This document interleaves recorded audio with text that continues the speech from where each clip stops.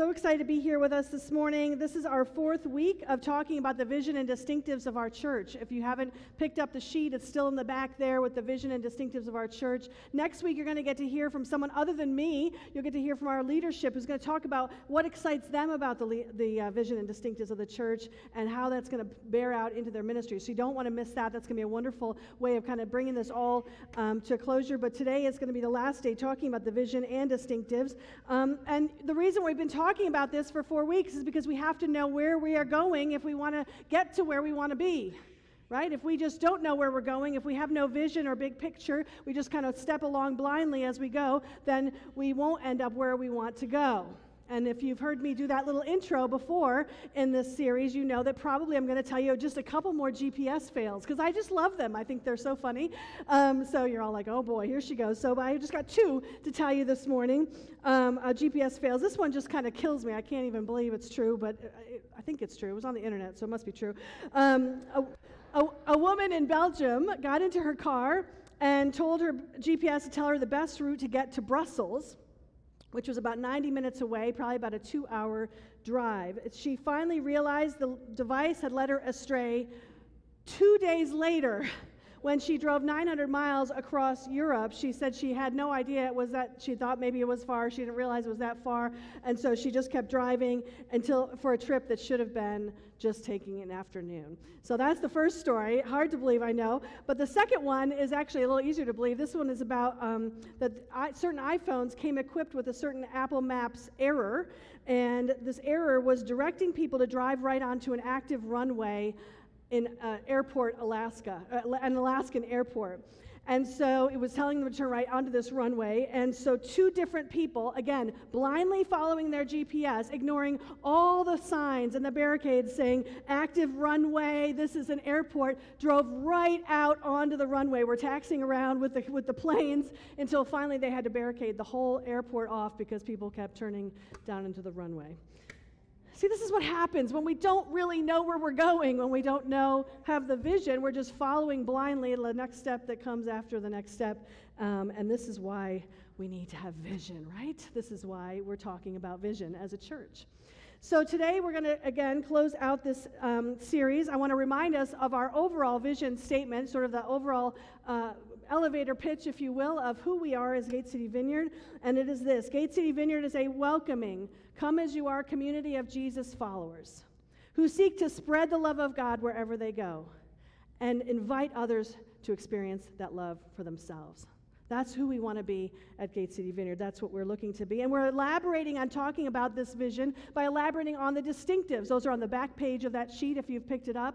And these are what make us distinctive as a church. What is different about us? Not necessarily better, but what's different about us as a church? There are many, many wonderful churches in Greensboro, but why come to Gate City Vineyard? What makes us distinctive? And I hope that you've seen this throughout this whole series, is how much there are some things I think that do set us apart from other churches. Some things that it's a place that we occupy that not too many churches occupy.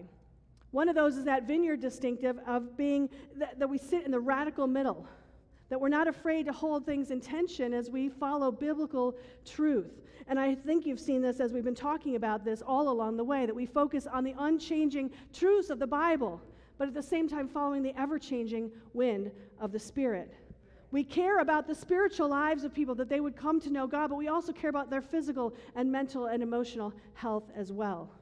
We care about preaching the gospel of Jesus so that lives can be transformed by knowing Him, by faith in Him, but we also want to be His hands and feet out in the world and spread His love out in our communities, doing social justice and caring for the poor. And we care about the world and the politics and the issues that are out in the world, but the gospel we preach is that Jesus died for our sins and He loves you and wants to be in relationship with you. That is our focus. That is our main message. And so I'm excited about that. And when we talk about this middle place, I love the word wholeness, because it reminds us that we all come to Jesus not fully whole. We come with our own perspectives and in our own experiences, and God is wanting to make us whole. And that's why those distinctives are labeled to be that we want to preach the whole gospel. Not just the gospel that actually spoke to us and we got saved about, but the whole gospel that might stretch us a little bit. We want to preach about and care for the whole person, spiritually, mentally, physically, emotionally. And we also want to care and function as a whole and healthy church. All of these things help us to know that we're on an adventure, aren't we? Because it's an adventure of growth. Every one of us will have to grow. Every one of us will be stretched a little bit to become more and more whole. And that is a good thing, church, right? We're on an adventure together, so let's do it. We're going to finish up this series today by talking about how we function as a whole and healthy church. And I'm going to start this by telling you 4 kind of serious stories. All right? They're not happy stories. They're hard stories. They're about people who once had a vibrant faith and who left their faith. And they didn't do it because of Jesus, but because of the church. All right, so I'm going to just tell you these stories. They are based on real situations, but all the details have been changed. The first was a man who was well-liked and respected in the community of the church. However, he had a hidden and highly dysfunctional, intimate life that even his wife didn't know about. And so, of course, it had destroyed the intimacy of their own marriage. So their marriage was really struggling, and as a result, they went to the elders, and they got counseling from the elders. And the elders said that they needed to stay together and that she needed to get counseling. And they knew and trusted the man. They assumed that he was okay, that she just needed to kind of submit more and be a better wife. And so she was sent off to get counseling, and it really didn't do anything. Every time she'd come back and say nothing's changing, they would say, I think you guys need to work together more, be a couple more, you need to submit more to him. And so at the end of the day, she couldn't stand it anymore. She left him.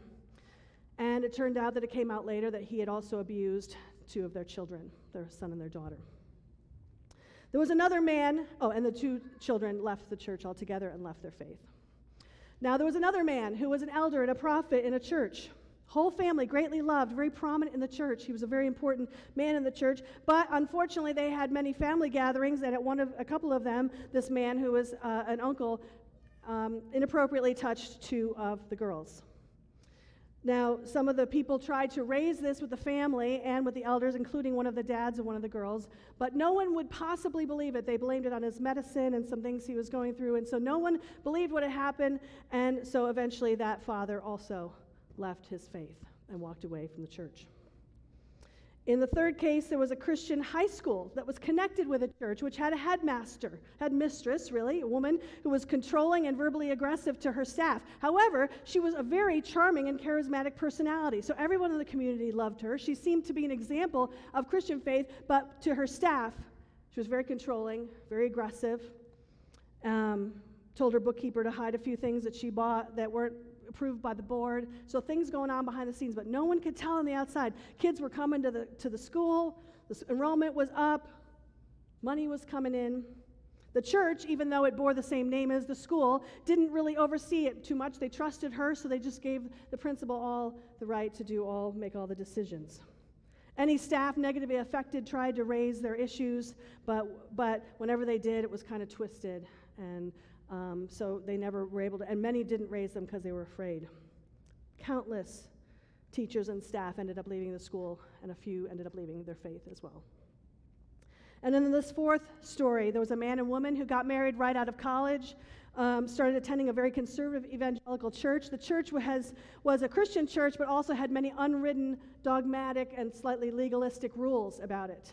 So, for example, women it was frowned upon if they worked outside the home. They should really stay home with their kids, homeschool them. They should do all of that. They should not go out and work in the workplace. The men should be strong and lead and make all the decisions. And even the pastor and the elders had a very strong hand because they were God's anointed.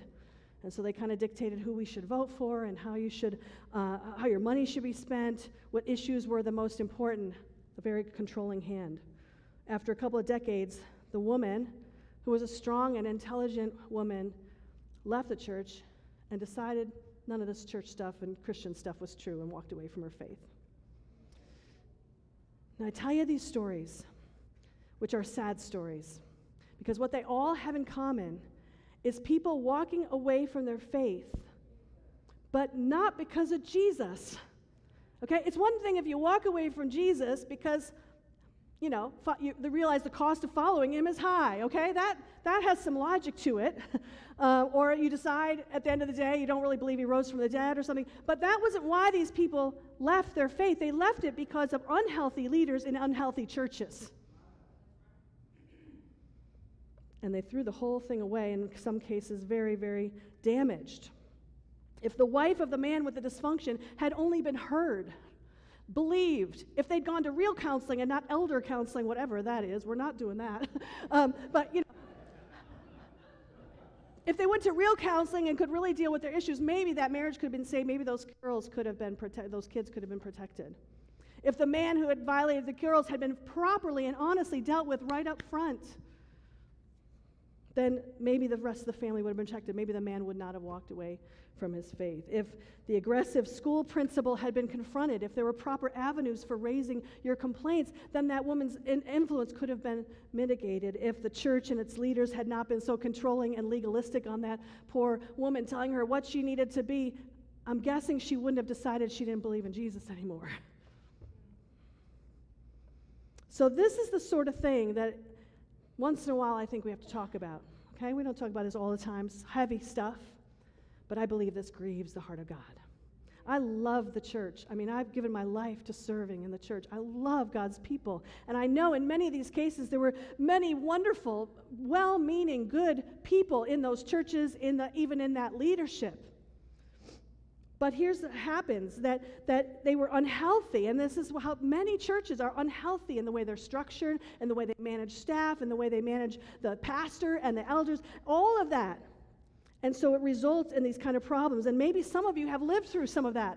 I bet some of you have come from churches and have experienced that, where there's an unhealthiness that damages people's walk with Jesus. And that's where I get mad. That's where Jesus gets mad, because you're hurting his people. And so our statement is saying that we function as a whole and healthy church. And I got to tell you, in some ways, I'm most happy about this part of our statement, because I actually think it's unusual. I think that most churches don't look inward. They don't look at their systems and their processes and their culture to see if they're healthy in the way they deal with their leadership, their staff, their boards, their pastor. And I'm excited about that, because it affects the spiritual growth of people. Let me just say it to you with truth that I want you to hear. You cannot have unhealthy systems, no accountability, emotionally unhealthy pastors and staff, lack of oversight, and poor management, and still have a healthy church. You can't. And listen, I don't care how big the church is growing. I don't care how many people are coming to Jesus. That's wonderful, but it's kind of despite this, right?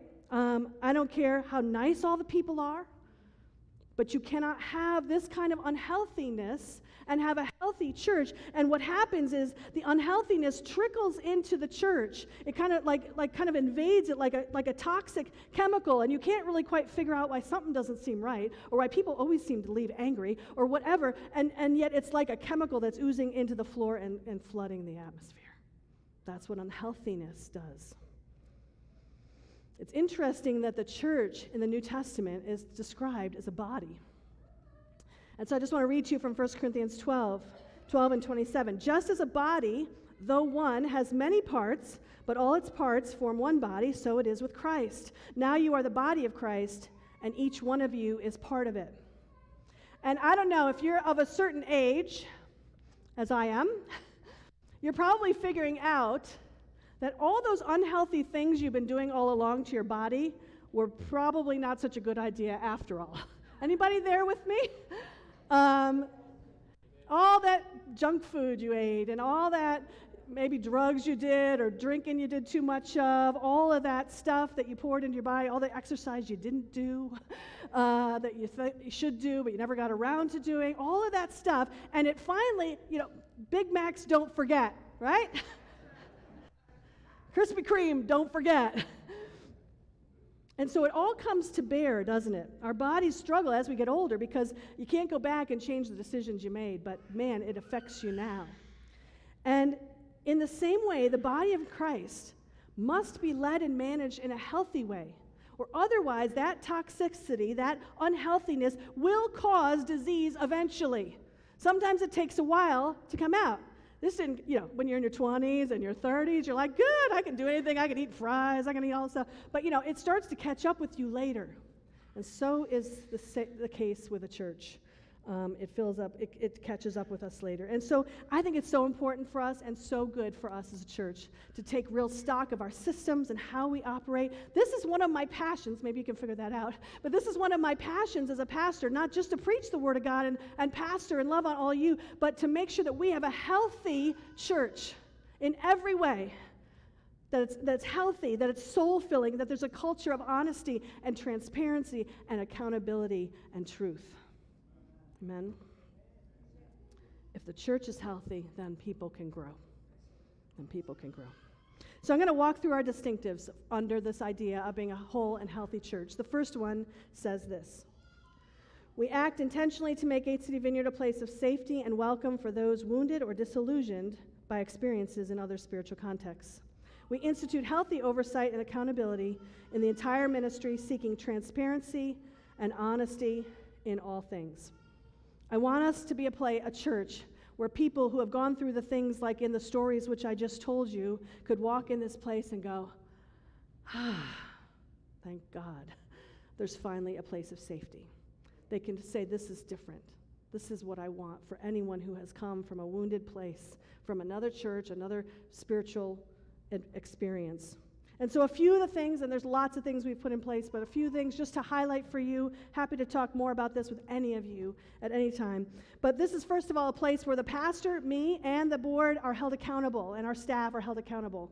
We do reviews every year, and that will be, I will review staff, but also the board gets to feed into that, so it's not just me on the staff, it's also the board feeding in on that. I'm reviewed every year as a 360, so that people who work for me or under me are also reviewing me, as well as the board, who is essentially over me.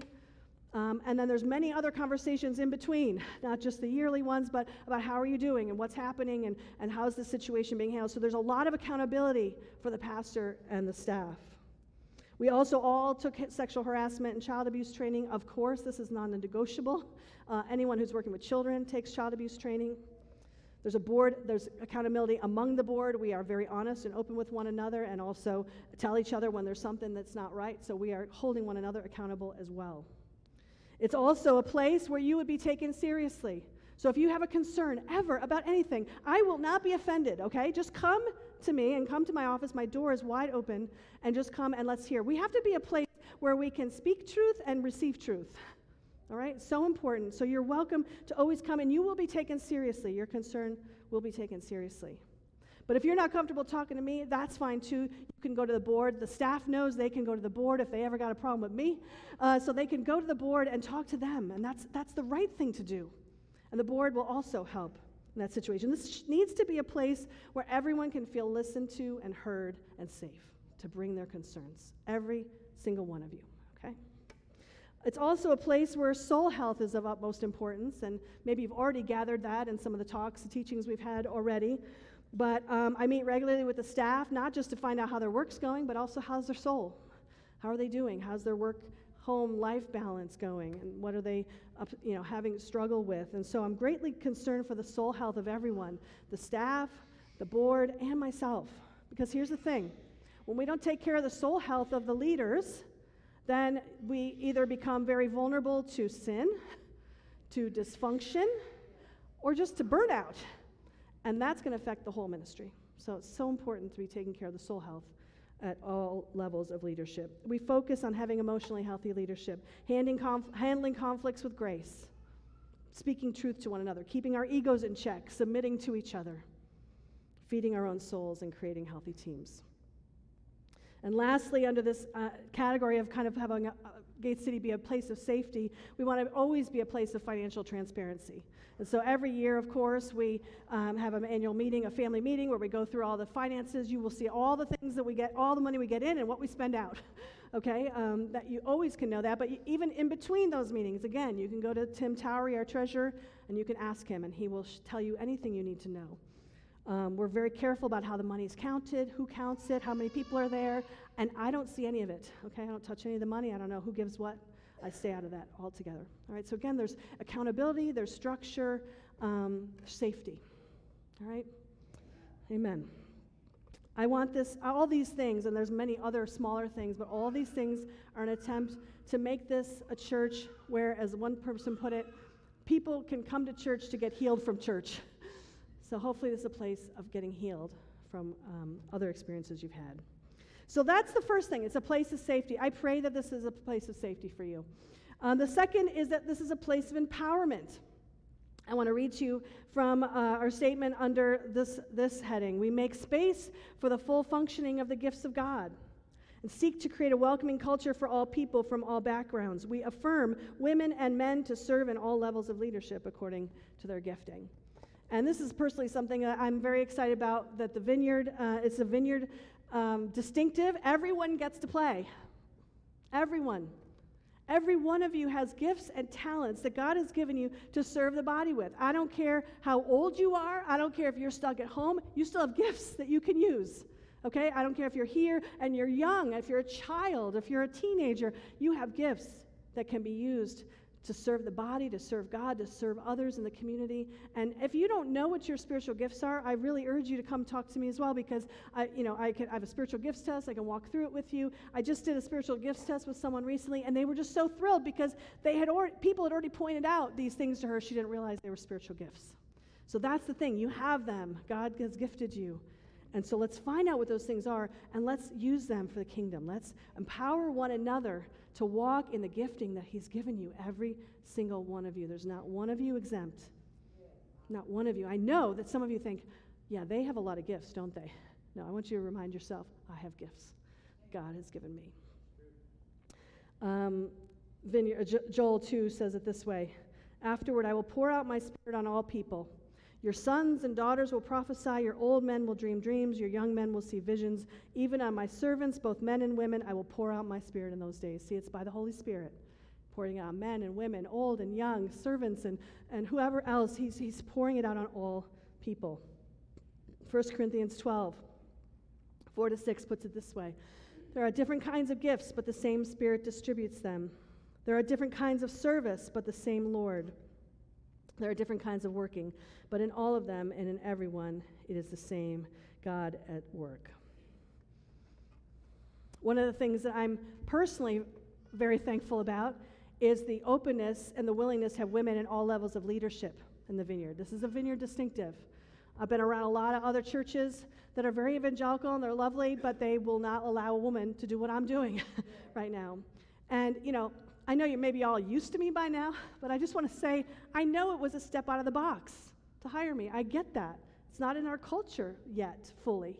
And so I thank you for that, first of all. And I also want to just say to you, well done. What an amazing distinctive, not because it's about me, but because we're stepping into what the fullness, the wholeness of what God has for us, right? That he has for all women. Now, if you ever have any question about that and why we believe that biblically and why maybe other churches don't, I'm happy to talk to you about it. There's plenty of books about it. I just wanted to give you just a quick highlight in case anyone ever says to you, why do you have a girl pastor? That's not right. Now I'm going to give you just a little word, okay? You can take a picture of this slide when we're done with it, and I'll give you a little bit here. The first is just Galatians 3:28.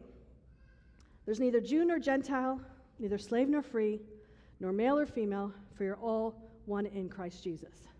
That kind of says it all right there. It basically says in the new covenant, we have taken away the distinctions of race and class and gender. We are all one in Christ Jesus, and God is gifting us all to serve in the body. That's the first. There are a few restrictive verses or seemingly restrictive verses in the New Testament that you'll find in 1 Corinthians 14 and 1 Timothy 2. But when you start to look into those, and again, I can give you more if you need it, but when you look into those, they were given to specific women at specific times in specific churches. They don't represent Paul's overall teaching on leadership or on the gifts. And you'll see later, he speaks many times of women prophesying, praying, leading, and teaching, walking in their gifts. There are women in leadership all throughout the Old Testament and New Testament. Deborah, a prophet and military leader who led Israel in Judges 4 and 5. Huldah, a respected prophet whom King Josiah went to find out what he should do and what God was going to do, who basically counseled and advised the king in 2 Kings. Romans 16 is a cool passage to read. That whole chapter, Paul is commending all the people that work with him, and you will be astonished at how many women are on that list. Let me remind you, in that culture, women basically meant nothing. They had no rights. They had no voice. Why would he list all these women in this list. It's incredible. I'll just tell you a couple. Priscilla and Aquila, he says, co-workers in Christ Jesus, he calls them. He calls them both co-workers. And, little note, he puts Priscilla's name first, which probably meant she was the more of the leader of the two. We also have, in verse 7 of Romans 16, Andronicus and Junia, he calls them outstanding among the apostles. So Junia is a woman's name. So there was a woman apostle back in the early church. Funny fact about that is that in the 20th century, when the big rise of fundamentalism and putting women back in kind of a patriarchal mode came, they started doing translations that called it Junius, because that's a man's name. Let's just change the name, because it can't possibly be that a woman was an apostle, but all translations, all the early manuscripts, it's Junia. It's a woman that was an apostle. And I list up here also so many verses that talk about that talk about the ministries and the gifting that God gives. All these different verses in Romans, 1 Corinthians, Ephesians, 1 Peter, Colossians. Not one of them mentions that certain ones are for women or certain ones are for men. They're just given to the body of Christ. Leadership gifts, teaching gifts, prophetic gifts, serving gifts, all of those. And then maybe my personal favorite, who were the first evangelists? The two women who saw Jesus at the tomb, the first ones to see the risen Lord. Now let me remind you that women's voice and their testimony had no meaning in court, no value, but they had meaning to Jesus. He gave the first eyewitnesses to the greatest fact, the greatest testimony of all time that Jesus was risen from the dead. He gave it to two women who then told the men, who then had to come and run and see it for themselves, because of course they didn't believe the women, but they got to see it first. In their defense, I'd want to run and see it too, so I get that. What all this shows is the progressive nature of Scripture, the progressive revelation of God throughout Scripture in both the New Testament, which were written in a time period and a culture which was very repressive toward women, in which they had no voice, in which was very patriarchal. But God, even in the midst of that, pulled these women out and used them in spectacular ways, and showing like he was just pressing the culture forward, saying, no, I got something better and bigger for you guys, and I'm just pressing you forward and pushing you forward to see that women are going to be filled with my Spirit and able to teach and do all the things. Because God, we need everybody, right? We got a world to reach for Jesus, and we can't afford to leave half the people out of that project, right? Amen. Amen. So I thank God that we empower all people, women, men, young, and old, to serve with their gifts. The last thing I want to say about our distinctive here is that we're also a place of diversity. And there's some wording in our distinctive about that as well, which I'll read right now. We pursue diversity, knowing that we will be better representatives of Jesus in the world if we listen to and learn from various perspectives and cultural voices. We seek to impact our community in ways that affirm each person's infinite worth and allow everyone the opportunity to thrive. The diversity of our people is one of our biggest strengths, because it's the representation of the character and the image of God. So the image of God isn't just one race or type of person or gender, it's all of us. And so that diversity allows us to see the greatness of our God, the image of our God. We have this incredible picture in Revelation 7:9. After this I looked, and there before me was a great multitude that no one could count, from every nation, tribe, people, and language, standing before the throne and before the Lamb. See, God has made all of us with all cultures and colors and languages and likes to be before him and worship him together in unity. That's his goal for us. And that's what we get to see just a glimpse of here. And it's hard to get that glimpse, isn't it? Because it's hard to be a diverse people, to have differences among us, and yet worship together and love God together and love each other well. So one of the things we can do when we think about diversity and welcoming diversity, one of the basic things we can do is just be open, welcoming, and friendly. Let's just be friendly when people come through the door. And this is something I don't even have to tell you all to do, because you are really good at this. I've had several people over the last several months tell me this is one of the friendliest churches I've ever been to. And I just want to say, good job. Kudos. I mean, that's amazing. That was true before we got here. I mean, like, it's not like I made it happen. Like, you guys have been like this. We felt that when we first walked in. That's a gift, that you're just friendly and welcoming and open, and anyone that comes to the door, come as you are.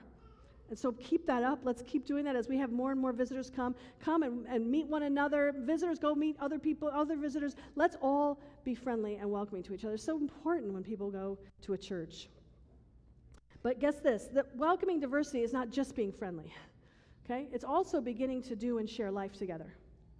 So it's one thing to say hello to people and get, in church, but then going out for coffee. Maybe having people to your home, maybe getting together with your kids at a park, starting to share life, share your dreams, share your stories with one another. That is how then we begin to really understand one another. That's how we come to unity. There's a false unity we can have if we're just friendly, okay? It doesn't mean it's false, but if it's only friendly, it can be a false unity. But once we start to share life together, then a real unity can start to be built. Amen? And along with that, welcoming is also listening and learning. By definition, a person who's different than you thinks differently than you. They're going to be different than you in some way or the other. If they have a different background, a different experience, a different race, a different socioeconomic class, whatever, they're going to have different experiences. They're going to have a different opinion. And so our job is not to just convince them that we're right.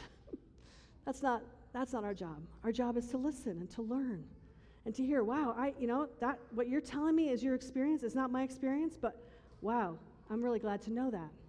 I'm really glad to know that. So it's lamenting with one another. It's hearing one another. It's growing in understanding and compassion of the journey that every one of us is on, whether it's because of the color of our skin, or because of our gender, or because we're LGBTQ, or because we have a disability, or because we come from a different class, or have struggled, don't have a job, or whatever the issue is. We are all different, and we can learn so much from one another. So let's do that. Let's be that kind of welcoming community.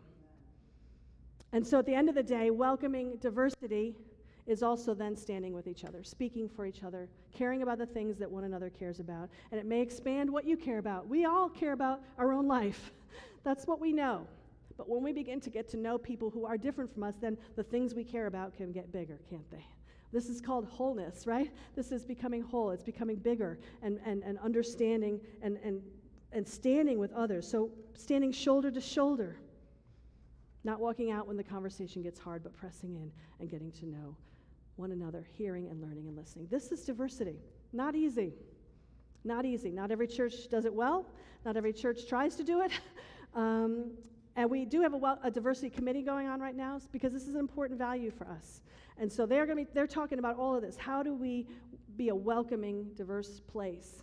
And so they're going to be you're going to start to hear more from them. They've been doing a lot of kind of talking amongst themselves now, but we're going to start to hear more from them, I hope, this fall. They may be putting out a survey about your experiences here at Gate City. They may have some smaller groups talking about your experiences and diversity and so on. So I'm excited about that. One of the questions, Melinda, who's leading it, she said, we might have people think about this question, which is a great question. How do you know when you're home? Because home is a place of safety, right? This applies to everything I've just said. So what does it look like? What does it feel like? What does it feel like? What do you see, feel, hear, and notice? And that's when we know we're in a safe place where we're welcome. So it's a great question. What will make you feel like you're home here at Gate City Vineyard? So those are questions we want to answer. May we be a place that feels like home to anyone who comes in these doors. The last part of the statement I'll mention is just this. We seek to keep Jesus our primary focus. And rather than getting caught up in political ideologies, culture wars, negative social or cultural influences. At the end of the day, as I said at the very beginning of this series, we're Jesus followers, so we're going to be about Jesus. So get ready to hear a lot about Jesus every week. That's what we do. We worship him, we talk about him. You don't have to believe in Jesus to be here. We'd love it if you're not. Just come and listen and learn and help us learn from you. That's great. Ask all your questions. You don't even have to agree with how I talk about Jesus or how one of the board members talks about Jesus. But this is going to be a place about Jesus. Why? Because we know and believe that he is real. that he is here, that he is the Son of God, and he loves you, and he's reaching out to you every single day to be in relationship with you, to walk with you, to help heal your wounds and make you whole. Without him, none of it works, people. None of this wholeness works without Jesus. And so we're going to be about Jesus. And he's about transforming lives by the work of his Holy Spirit. And so I want to do something a little different to close this sermon. Kids aren't even in here. It's too bad it's not a kids' Sunday, because they would enjoy this. But I'm going to tell you a story. I'm going to read you a book, actually. And this is all because I was walking through Target. I can't remember what I was looking for. I wasn't looking for this. But I saw this book, and before I even read what it said, God said to me, buy it. And then I did pick it up and read it before I actually bought it. But it's called All Are Welcome. And it was just like standing there, like staring at me. And it's such a great little book. It's not about God at all, okay? So it's actually about helping little children feel comfortable going back to school. So it's to kids at school. But it's about welcoming them into school. And I want you to be thinking with me as I'm reading this, if a school can try to do this, how much more should we as the people of God? We have the love of God in us and the Holy Spirit here. How much more should we be like this? All right, so just sit back. How often you get a story read to you, right? That's pretty fun. Usually you're reading it to your kids. So here we go. All are welcome. All are welcome. Pencils sharpened in their case, bells are ringing, let's make haste, school's beginning, dreams to chase, all are welcome here. No matter how you start your day, what you wear, when you play, or where, if you come from far away, all are welcome here. In our classroom, safe and sound, fears are lost and hope is found. Wow. Raise your hand, we'll go around, all are welcome here. Gather now, let's all take part. We'll play music, we'll make art. We'll share stories from the heart. All are welcome here. Time for lunch, what a spread, a dozen different kinds of bread. Pass it around till everyone's fed. All are welcome here. Open doors, rush outside, we will swing, we will slide, we'll have fun side by side. All are welcome here. We're part of a community. Our strength is our diversity. A shelter from adversity. All are welcome here. Powerful words from a little children's book. We will learn from each other, special talents we'll uncover. There's a big world to discover. All are welcome here.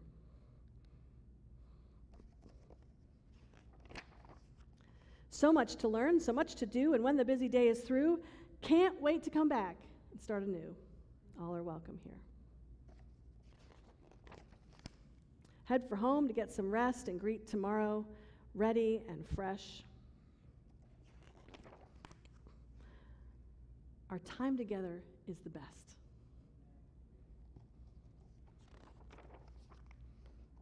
All are welcome here. You have a place here. You have a space here.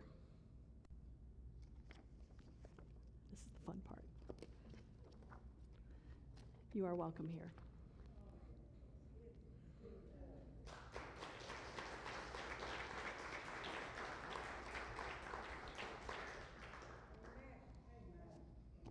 I find that so moving.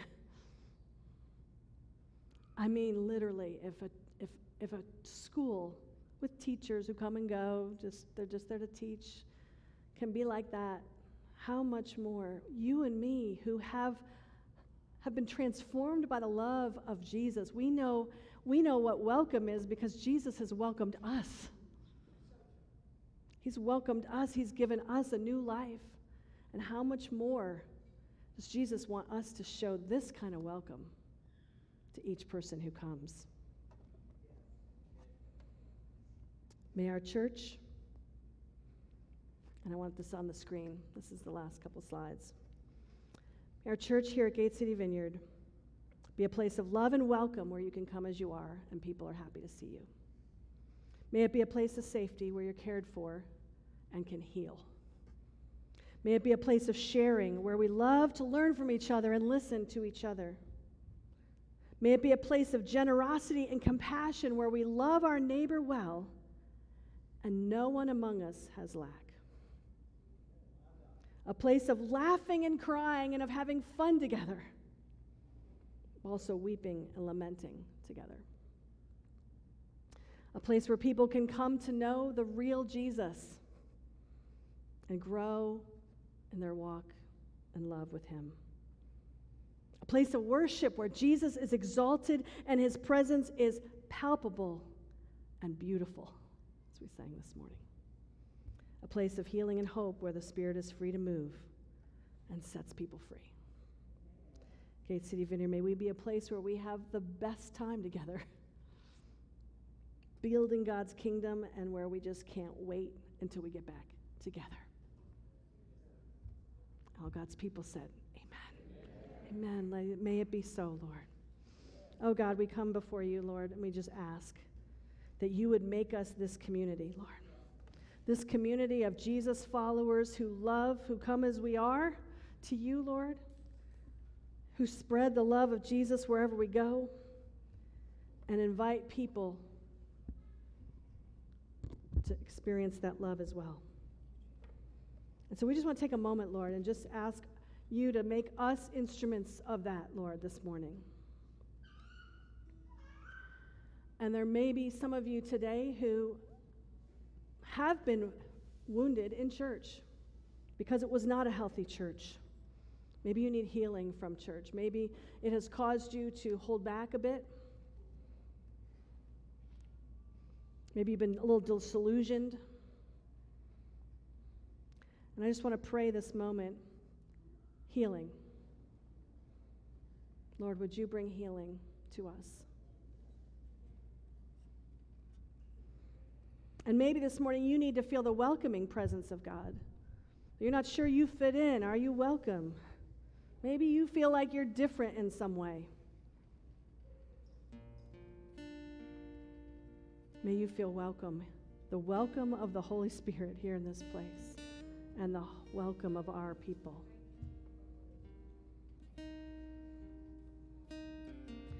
And Lord, I think this is for all of us. Lord, make us all a welcoming people. A people so humbly aware of our own need for Jesus.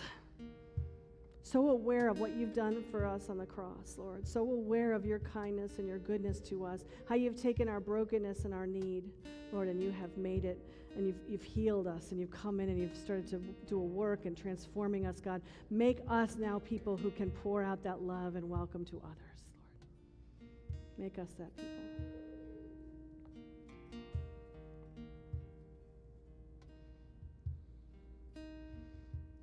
We're just going to go into this kind of response song, and you can sing it, or you can just spend some time just really praying.